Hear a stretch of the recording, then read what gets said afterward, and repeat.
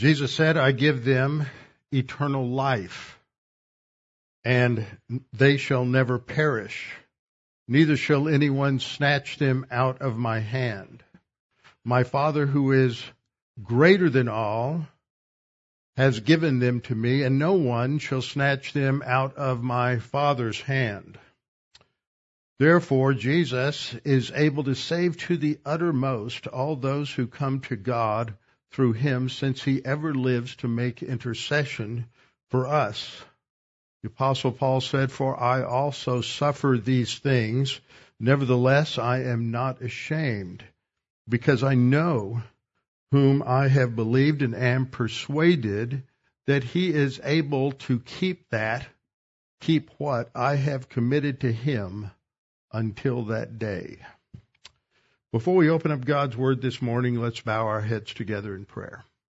Our Father, we thank you for your Word. We thank you that it is that which enlightens our thinking and lightens the path that we are on, and that it is on the basis of your Word that we come to understand reality as you created it, reality as it is, and that we can understand that there is a meaning and purpose to life no matter how random and chaotic things might appear, that you are in control and that you are working things out for your glory and your purposes according to the plan from eternity past. And so, Father, we pray that as we continue our study today, coming to understand more about who we are as those who are in Christ, that we are children of light, and that we are to walk in a manner that is consistent with being a child of light, and that you would help us to understand these things. We pray in Christ's name. Amen.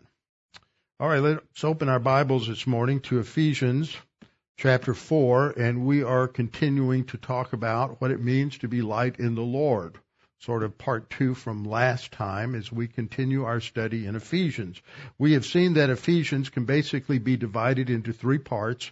The first part talks about the wealth of the believer, that is what we have in Christ. The second part talks about the walk of the believer, how we are to think, how we are to live, and how we are to talk. The walk of the believer is just a metaphor that incorporates the entirety of the Christian way of life from how we think. And we always have to be reminded in our postmodern, emotion-driven world that it is not about how we feel, it is about what we think. And that the spiritual life is a life of thought and not a life of emotion and a life of feeling. And then the third section is on the spiritual warfare that we are involved in. So we have the wealth, the walk, and the warfare. That's the basic division of our study. So we're continuing in the middle section that began actually in 4:1 through 6:9. In 4:1, the Apostle Paul says that I beseech you to walk worthy of the calling with which you have been called. And the calling with which we have been called is our new identity in Christ. It is, as it were, the calling, the vocation, the profession that we have now entered into as a child of God with a new identity that is laid out first in Ephesians chapter 2 in the second part of it, where it talks about in this age God has brought together Jew and Gentile into one new body.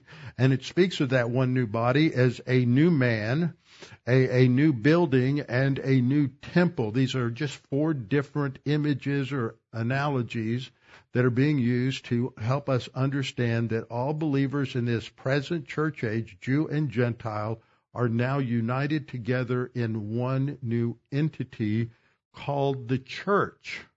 And individual congregations are just individual manifestations of the body of Christ. But we are to live today to serve the Lord Jesus Christ, to serve God in the body of Christ, in the church universal, which is the body of Christ, and the local church. And so that should be the focal point for the believer. In Ephesians 5:2, this walk is further defined as a walk by means of love, which is patterned after the way Jesus Christ loved us and gave himself for us on the cross.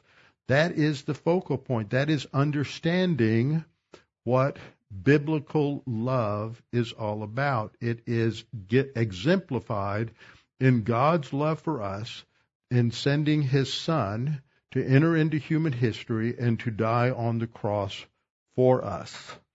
Next time we have a positive command is the passage that we are in Ephesians 5:8-10, where Paul says to the group, so I've translated that for y'all, and for y'all, that is those who are believers were once darkness.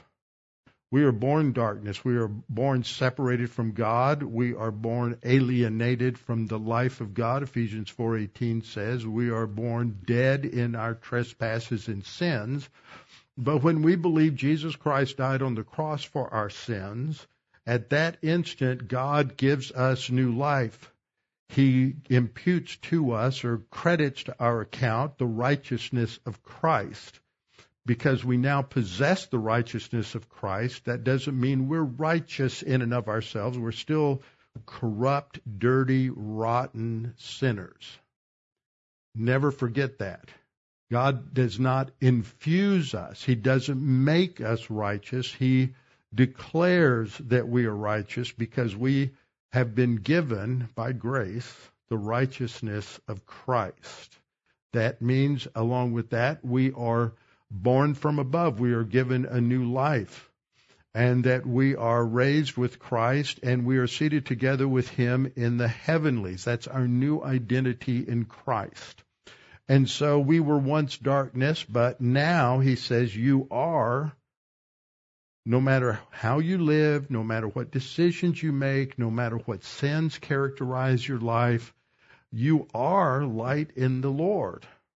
Whether you're walking with the Lord or not, whether you really believe it anymore or not, you are still light in the Lord. That is our new identity in Christ. That is who we are. But we are to walk in as children of light. We're to live a certain way, and that is what we are studying. And then it goes on to say, sort of a parenthetical, for the fruit of the Spirit. That's in the New King James, in the King James Version, and that's based on a set of manuscripts that are considered the majority of manuscripts. And when we look at the over 5,000 manuscripts that we have of the New Testament, there's no ancient document, not from Caesar, not from Plato, not from Aristotle, not from any of the ancient Greek or Roman writers do we have more than just a handful, and I mean like 3, 4, 5 copies, and usually most of those copies are over 1,000 years from the time that they were written. But we have 5,000, over 5,000. They're discovering more and more all of the time now that we have over 5,000 copies of the New Testament, some of which date within 25 or 30 years of the time in which those books were written. That's amazing. And so we have the Word of God. Now, but there's some differences in these manuscripts, and one of those we'll see today, and it's important because some of you are using, for example, the New American Standard, New International Version, ESV, Holman Christian Standard Bible, and others have New King James Version. Some of you, it reads fruit of the Spirit. Others read fruit of the light. And I'll talk about that in a minute. I don't think this really makes a tremendous amount of difference. But the fruit of the Spirit, or the fruit of the light, is in all goodness, righteousness, and truth. And then we are to evaluate and determine what is acceptable and pleasing to the Lord. So 3 things I've pointed out in the last couple of weeks as we studied this that we need to understand to get what's in this passage. What is Paul talking about? The first is, what does the Bible teach about light? This whole thing with light and darkness is so important. It's a metaphor that runs all the way through the pages of Scripture. The second thing, which we began to look at last time, is what the Bible teaches about our position in the light, our new identity, our legal position in Christ, that we are children of light. That's our new identity. And then the third is this practical aspect of how we are to live. Think, act, talk as children of light. So we looked at what the Bible teaches about light, life, and darkness, and we saw that this relates to a God. It's a metaphor that God is light, and he dwells in unapproachable light. This is explained in 1 John 1:5 and 1 Timothy 6:16. That God is light, and in him is no darkness at all. And second, that God dwells in unapproachable light. So that's who God is, and it relates to describing, it's a metaphor for his holiness and righteousness, as we're going to see. So light, then, is used as a metaphor to describe the various facets of God's integrity. For example, a combination of his righteousness and his justice and truth. Now, that's just not something made up theologically. That's derived from Scripture. Passage I used this morning as a call to worship in Psalm 89:14 says that righteousness and justice are the foundation of God's throne, and loving kindness, which is a very important word in the Old Testament. It really refers to God's faithful, loyal love to his people. And loving kindness and truth go before him. So that's the foundation of who he is. And that whole concept is brought up by this light metaphor. Psalm 89:15 says, "How blessed are the people who know the joyful sound, O Lord. They walk in the light of thy countenance." So even in the Old Testament, you have this same idea that we as believers are to live our lives a certain way, even though in the Old Testament it referred to the Israelites and the Old Testament saints, which included a number of Gentiles, by the way. So that was my 6th point. And then in the 14th point, we had a summary. Got this far last week, maybe a little further. That what we have learned so far is that God is light. Second, we've learned that Jesus said he is light. He is the light of the world. This is an audacious statement when he comes on the scene. And the Pharisees understood that, and they just vibrated. It just made them nuts to hear him make these kinds of claims, because they knew this was a messianic claim, and they were rejecting his claim to be the Messiah. Scripture also teaches that Jesus' light brings life into the world. This is from the opening of the Gospel of John. In him was life, and his life was the light of the world. There's so much that can be said about this, and it's worth thinking about. But then there's this contrast with darkness. Then darkness rejects the light. Later in John chapter 3, it says that the light came into the world, and the world rejected him. The darkness rejected him. And then we read that the one who comes to the light becomes a son of the light, and we are not to abide in darkness. There is this distinction. And darkness is what? The absence of light. There's nothing substantive in darkness. Darkness physically is the absence of light. And so those who live in the darkness live on the basis of an absence of light, the absence of truth. And so there is an emptiness there. There is no meaning, value, or purpose in the lives of those who are in darkness. We also saw that Satan is the master counterfeiter of light, and he will appear as a minister of righteousness, as an angel of light, and so do his demons, so do the fallen angels. So we can be deceived. He's the master counterfeiter. In point 15, we brought out a point as a result of knowing that God is light. We are to live our lives in the light, to have fellowship with one another. And this word fellowship, I keep harboring on this because we have to sort of reorient our thinking, harping on this. We have to reorient our thinking that fellowship is not just social interaction. We have great social interaction with other believers, but when the Bible talks about fellowship, it's talking about a partnership between God and man. If we're talking about fellowship with God, between God and man, that is oriented to moving in the same direction. to achieve. For us, that means walking with God toward the goal that God has set before us. It is not just having a good time with God or a good time with other believers. And so that when we come together with other believers, if we're going to really have biblical fellowship, then even though we may not have a great theological discussion around lunch, but the focal point is that we're still believers. That's identity is very much part of who we are at that meal, and that we are encouraging one another in one way or another in our walk with the Lord. It is definitely, if Christ is present by way of our thinking and our actions when we are socializing with other believers. If you just go out and play racquetball with your buddy, that doesn't mean it's Christian fellowship. You know, there's something conscientiously present there in terms of that relationship being grounded in our common salvation and identity in Christ. So in 1 John, John writes, "This is the message which we have heard from him and declare to you, that God is light and in him is no darkness at all."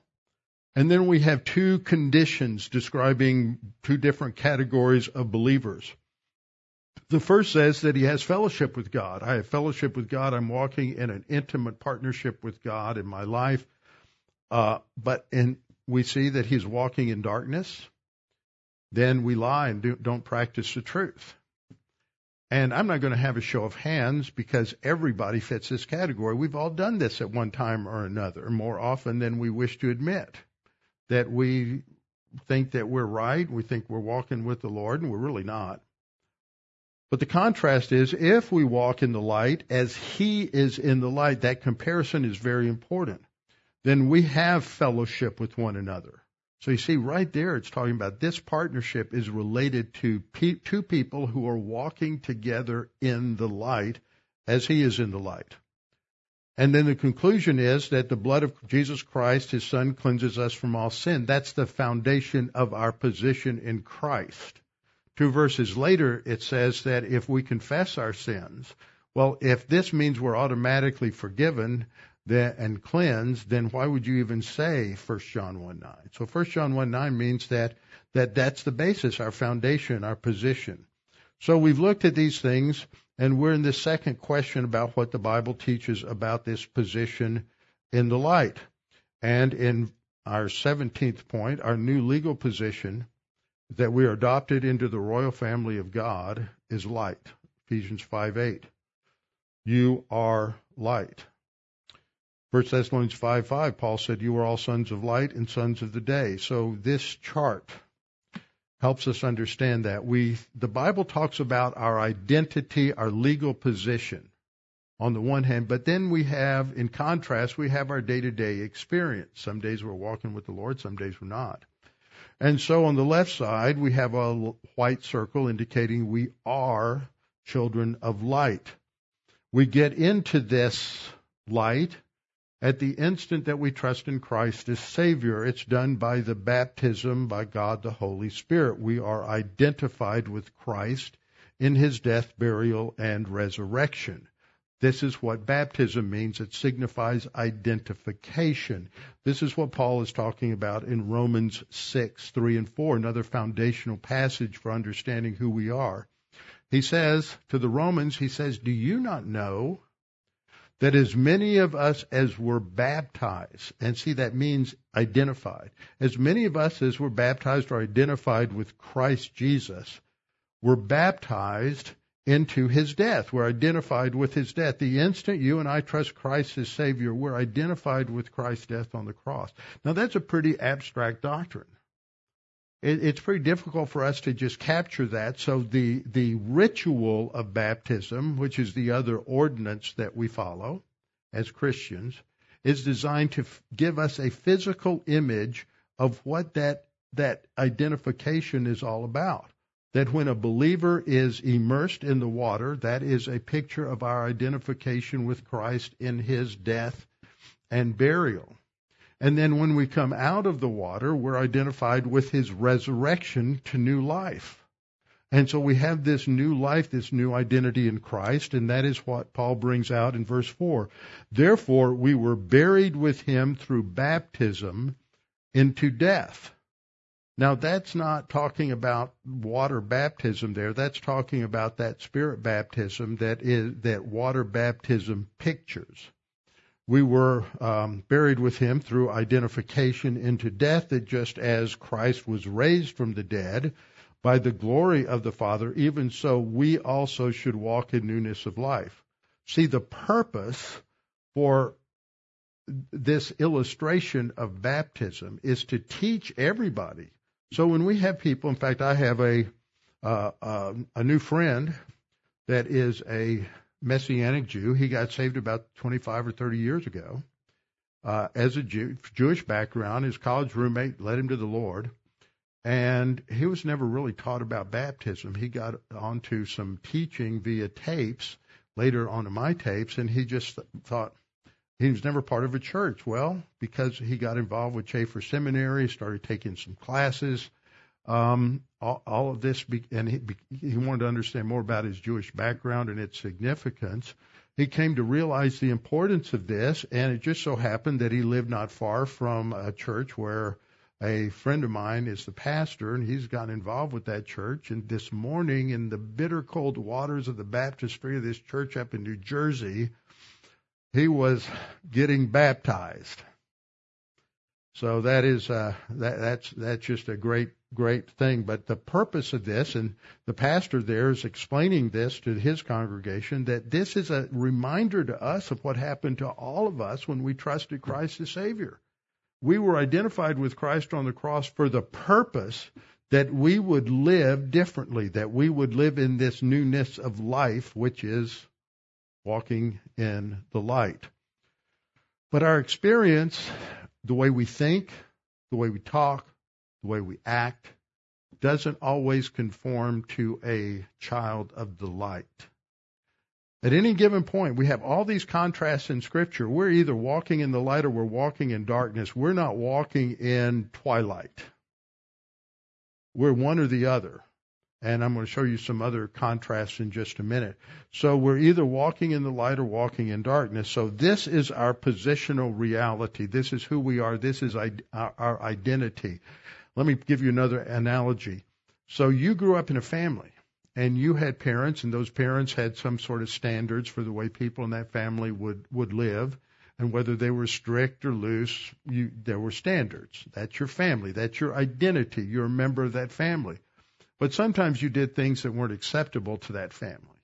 Same thing that happens. We're in the family of God. We're saved. We are light, but sometimes we don't live like we're part of that family. But God doesn't disown us or kick us out. The temporal reality is that when we are walking in the light, we're walking by the Holy Spirit. That, to me, that is the umbrella command. There are other walking commands, but I think everything else is either a synonym for that or it is talking about some aspect of that. We're walking by the Spirit. And so Scripture says that we're to walk as children of light. That's basically talking about the same thing. But when we're walking by the Spirit, because God the Holy Spirit indwells every one of us as believers, we are being filled by the Spirit. Now, there's a lot of misunderstanding about what it means to be filled by the Spirit. We're not being filled with the content of the Spirit. The Spirit already indwells us as believers. But the language of the text is that we are being filled by means of the Spirit, but it doesn't tell us what, in Ephesians 5:18, we'll get to this in a couple of weeks, it's not telling us what we're filled with in this chapter. It just tells us that we're being filled by the Holy Spirit. But what's He filling us with? Well, the results are then given in Ephesians 5:19 and following, and it has to do with being grateful to God. It has to do with singing psalms and hymns and spiritual songs. It has to do with how it impacts our relationships. There's a parallel passage in Colossians chapter 3:15 and following. And in Colossians 3:15, the results of the command are all the same as the results here. So if you have action A and it produces these 10 results, and you have another action described with different words that's action B, and it produces the same set of results, then action A and action B are roughly talking about the same thing. So in Colossians 3, what we have is to let the word of Christ richly dwell within you. No mention of the Holy Spirit. The results of letting the word of Christ dwell within you is that you're grateful and you sing psalms, you teach and admonish others with the hymns that we sing, and it impacts our relationships in our families and in our home. So that means that being filled by means of the Spirit is roughly tantamount to letting the word of Christ dwell in you. So what we see is it's the Holy Spirit who fills us with the content of God's word. And then that works itself out in our mental attitude of gratitude and how we relate to members of the family and others around us. But when we disobey God, we're not walking in the light anymore. We're walking in darkness. The sin nature is in control. In Romans 6, it uses the language we're walking according to the Spirit, or we're walking according to the sin nature, walking according to flesh. So when we sin, we're no longer walking in the light, so we're bounced out, and we are now in darkness. We're walking in darkness. And when we confess sin, so with that arrow, we go back into the light. We confess sin. We are restored to that fellowship with God, and we can walk by the Holy Spirit again. 1 John 1:5 says, "This is the message we have heard in him, or from him, and declare to you that God is light, and in him is no darkness. If we say that we have fellowship with him and walk in darkness," so we as believers can walk in darkness. So Ephesians 5:8 is telling us that we are to walk as children of light. We are light. That is our new position in Christ.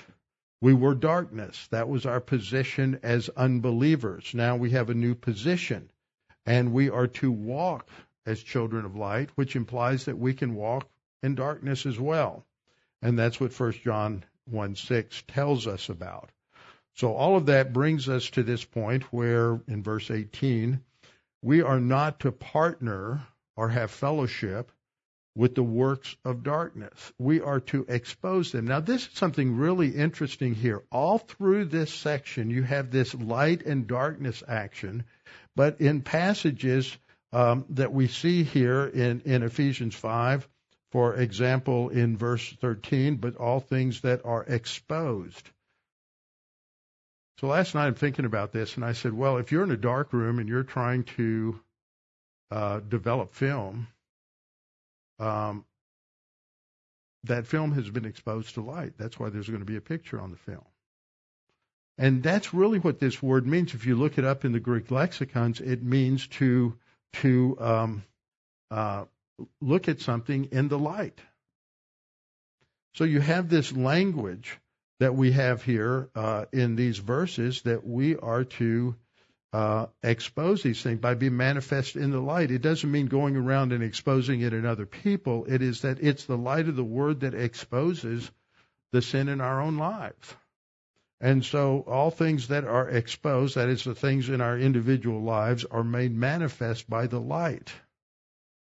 And one of the greatest ways to expose corruption or to expose deception is to bring everything into the light, to get it all out, so that everybody can look at all of the facts. And that's what is being talked about here. And it is only the light of God's Word that really exposes the truth. Jesus said in Matthew 5:14 and following, he said, "You are the light of the world," talking to his disciples. That's our positional identity. And he says, "A city that is set on a hill," using this analogy, "cannot be hidden, nor do they light a lamp and put it under a basket, but on a lampstand, and it gives light to all who are in the house." So the experiential part is, let your light so shine before men, that's our walking in the light, that they may see your good works and glorify your Father in heaven. when we are just living our life in light of God's Word, that illuminates and exposes some things in darkness that are around us. So we come to that last part, what the Bible talks about, that walk in the light. Now, when it says, for the fruit of the Spirit is in all goodness, righteousness, and truth, I brought up the point earlier that some manuscripts have spirit, and some manuscripts have light. Now, the vast majority now of English translations go with a view of how you settle these differences, called the older manuscripts are best. But that sounds good. But older sometimes is just a copy of something wrong. And so it really doesn't always work. The vast majority of manuscripts have spirit, but what they usually say, the way they justify it is they say that some of these manuscripts have light, and they say that it's possible that the copyist could have seen light in the original and then changed it to spirit to be consistent with Galatians 5:22-23. Galatians 5:22 and 23 are at the bottom of the slide, and that's the fruit of the Spirit. And so it's feasible that you had spirit in the original, and a copyist is looking at it, and he sees the word fruit of the, and he expects spirit to be there, but it says light, and light's in the passage, so he scratches out spirit, and when he makes his copy, he puts in light instead. Now that's one possibility, and so what they say is, so we have to go back to spirit because that was in the original. But this is really a two-way argument. Paul could have originally written spirit because he wanted to show the connection between walking in the light and walking by the Spirit. And a copyist could have then inserted light into a margin that was later put in there. So it could go either way. So what do we do with this? How do we determine what's originally there? Well, the conclusion is that the Scriptures consistently show a contrast between two possible options. And so I don't think it matters whether you want to say light or spirit, because the way the Bible uses those terms. For example, we have 4 lines here. The contrast in the Scripture is you can live like an unbeliever or you can live like a believer. Second line, you can walk in darkness as a believer or you can walk in the light. That is saying the same thing as the first line. Living like an unbeliever is the same as walking in darkness. Living like a believer is the same as walking in the light.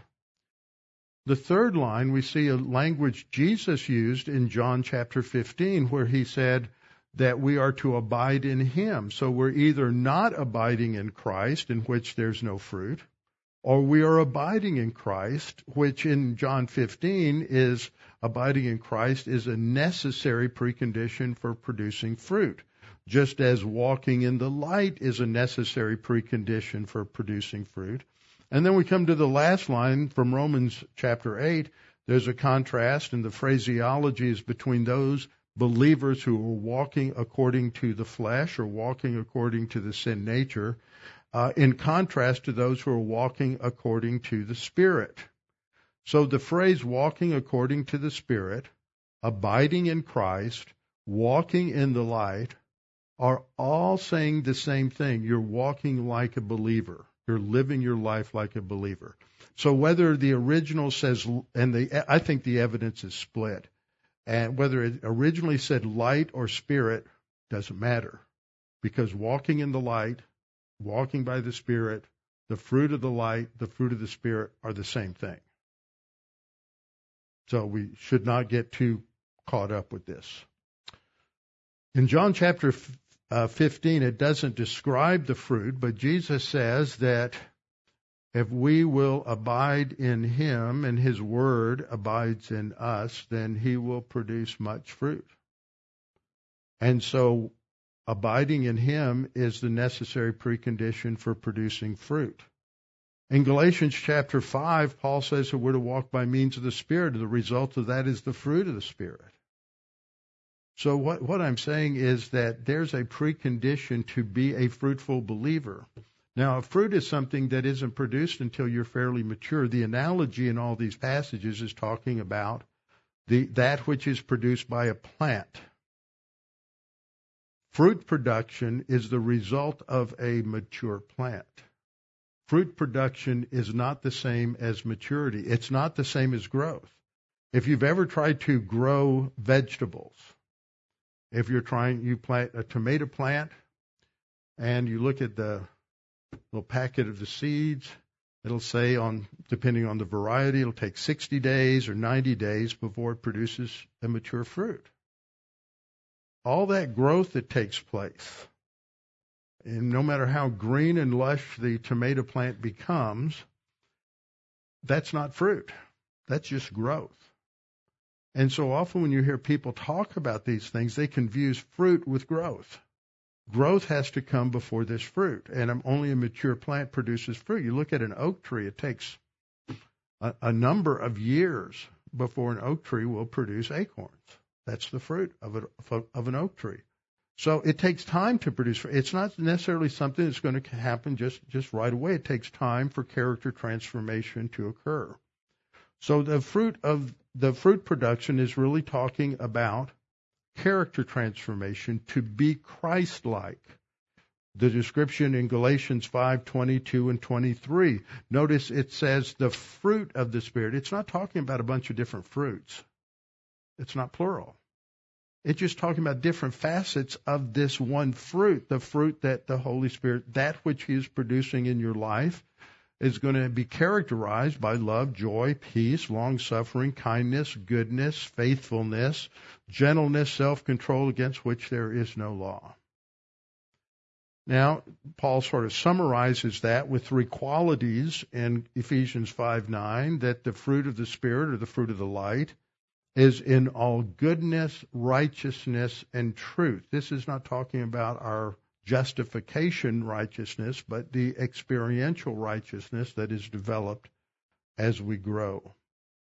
So we go back again to 1 John 1:6 that talks about the fact that if we walk in darkness, we're not producing truth. That's that third quality.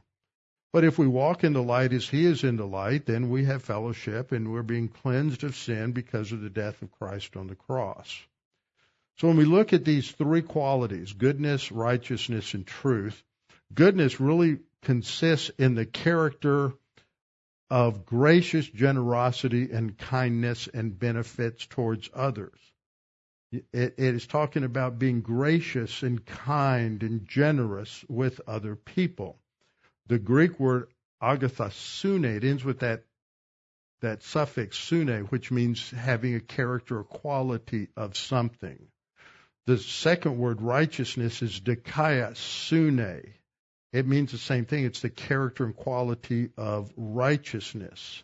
In Paul's prayer in Philippians 1:11, he says, having already been filled with the fruits of righteousness, which are by Jesus Christ to the glory and praise of God. So we have this language of fruit all the way through. And then the last one is truth, which is not just truthfulness, but it is a mindset that is characterized by orientation to reality as God created it.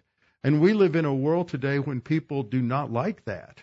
And so they think they can change their gender. They think they can change all kinds of things and violate all kinds of realities that God has built into His creation, because in essence they are in rebellion against the truth of God. They are, as Paul puts it in Romans 1:18, suppressing truth in unrighteousness. So in our section, this takes us back to chapter 4, where Paul said, if indeed you have heard Him and have been taught by Him, as the truth is in Jesus. There is absolute truth. It's not a truth. It is the truth, the one and only truth. And it is in Jesus. Ephesians 4:24, it says, you have already put on the new man, which was created according to God in righteousness and purity of the truth. So the Bible understands that there are only two options, the truth or the lie, in the light or in darkness.